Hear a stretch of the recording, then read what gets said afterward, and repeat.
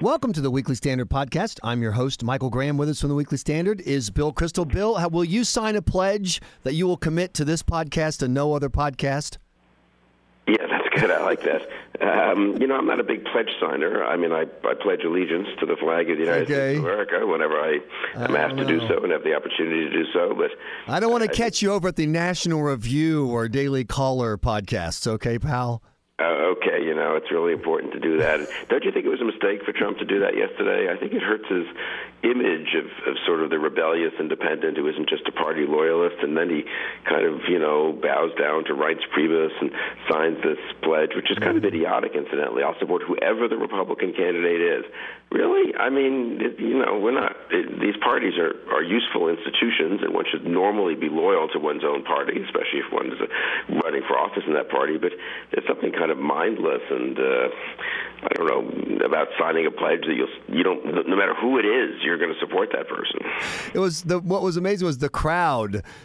Pledge goes, I'm going to sign this and commit to the principles of the Republican Party. And, hey, like one guy in the back. Well, that made me think. I mean, I thought it was. I didn't think he would do it. What he did when at the debate he said, no, I'm not going to necessarily support the Republican automatically. I wondered if that was a mistake. It certainly would hurt him among some Republican, party loyalists, and some of them vote in primaries, obviously. But I also thought it was clever. I think, and it showed. And I think if you look at the polling after the debate, that it reinforced his brand as different from all the others.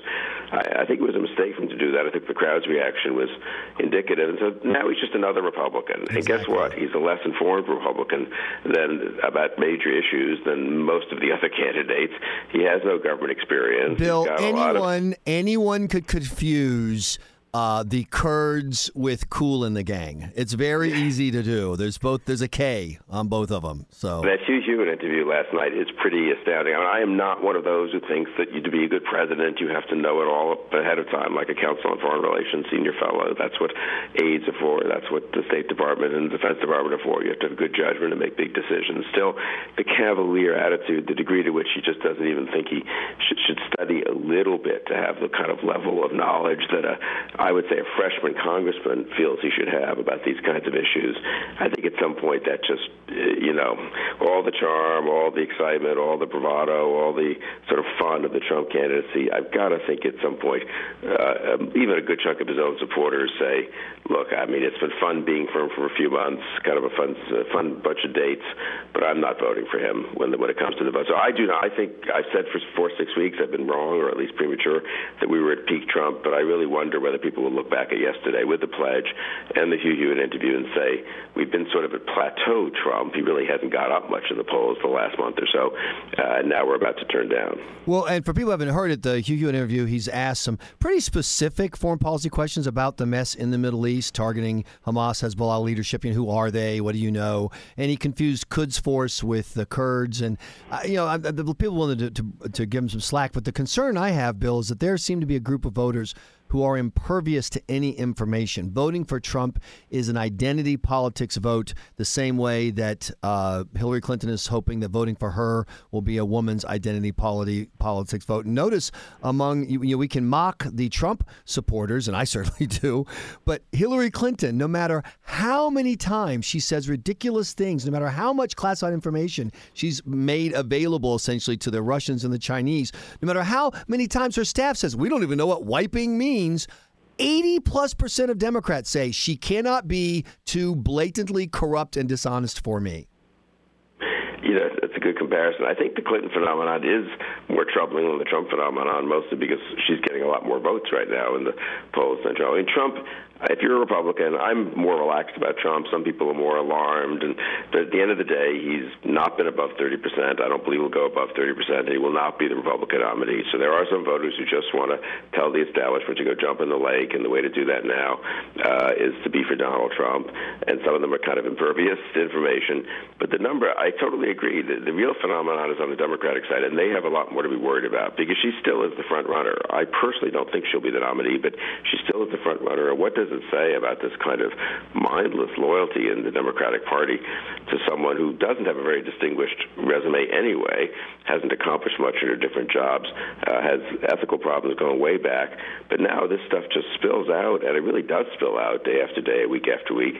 Now, it is hurting her in the polls, even among Democrats, and it's why Joe Biden is likely to get in, and it's why other people, I think, are taking a fresh look at it. But, Clinton is more of a problem for the Democrats than Trump is for the Republicans. That's my basic judgment about this race. I personally think that the salvation of the Republican Party is Hillary Clinton. I pray that you're wrong. No, I think you're right. But the reason is, and this nominee, is, but this gets us back to the challenge to the Republicans. And you, not to say anything nice about you while you can hear it, but you've got a piece, Hillary Antoinette, about the old order versus the new order.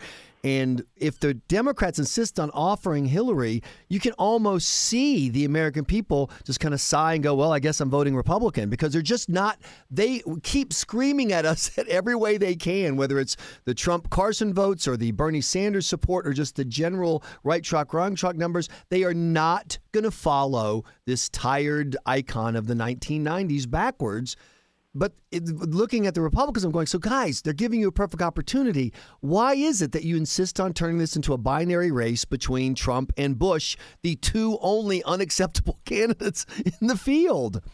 Yeah, you have a time for a change election. You have a wrong track election. By better than 2-1, Americans think we're on the wrong track. And Hillary Clinton and Jeb Bush are probably the two individuals in America least able to embody the notion of it's time for a change. We've been on the wrong track. We need to make some radical course corrections. Some of that's unfair, incidentally. Maybe it's last names. Maybe it's, just kind of accidents of history. But it is what it is. And I think Republicans, actually, to their credit, have fled Jeb Bush more than Democrats have fled Hillary Clinton, with less cause. Jeb Bush isn't a great candidate, but he's not ensnared in scandals. He released all of his emails from when he was governor, and they seem to be perfectly unexceptionable. So, but I think the good news for Republicans is that they sort of understand that Jeb's not the right person to nominate. There's been this dalliance with Trump. I don't think that's going to end up producing a nominee. I am sort of disappointed that most of the other campaigns haven't really somehow grasped the moment. They're a little amazed by what's happening. Scott Walker doesn't understand that having been a good governor of Wisconsin is not really it's a credential, but it's not what people want to hear about his agenda for the country. I would say of the current candidates who are running, who I think have a chance to be the nominee, Carly Fiorina actually has come closest to having a sense that you've got to be bold but also serious about making pretty big changes in the way this country is governed. We'll see if she can now build. She's gotten into the debate, the main debate, in a couple of weeks. We'll see if she can really build on this and develop a sort of bigger and bolder agenda. She hasn't really had to do that yet. She's been a terrific debater, a terrific question answerer on TV and so forth. These next 3 months really are the moment for someone to really come out with a big agenda.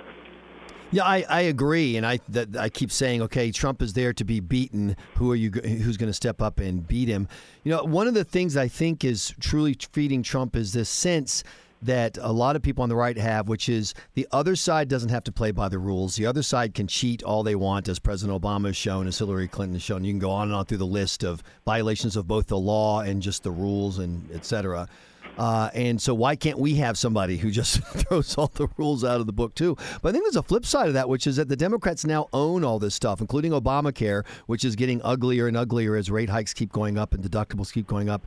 And then the Iranian deal, which if the Republicans are smart, always a big if, they will wrap around the Democrats' necks. And I think one way to do that is you've got to have hearings and you've got to do everything you can to force a vote. Are the Republicans just going to go quietly on this bill and just let a minority of Democrats end the conversation? I mean, the good news is they've been united. They are united in opposition to the deal. I mean, literally united. I think they'll be unanimous against the deal in both the House and the Senate. So it is and large majority of Democrats will support the president. So it's a very like Obamacare. It's kind of pretty rare when you think about it, Michael, in sort of American history. Two huge issues, one domestic, one foreign, going into 2016, where it's not just that the candidates sound different, but on recorded votes in the United States Congress, the two parties have radically split. Now, in the Senate, they may not get to a recorded vote on final passage because the Democrats are going to filibuster, but still the vote on cloture will become the de facto vote. And I don't think it's going to save the Democrats to say, well, I just voted against cloture. I mean, they've taken positions on the deal. They're coming out, whether it's Michael Bennet or from Colorado or Cory Booker from New Jersey, Warner from Virginia, Mark Warner from Virginia, they're coming out in favor of the deal. So I'm not obsessed with whether they succeed in filibustering or not. I think it shows a certain lack of courage to just filibuster rather than just take the vote.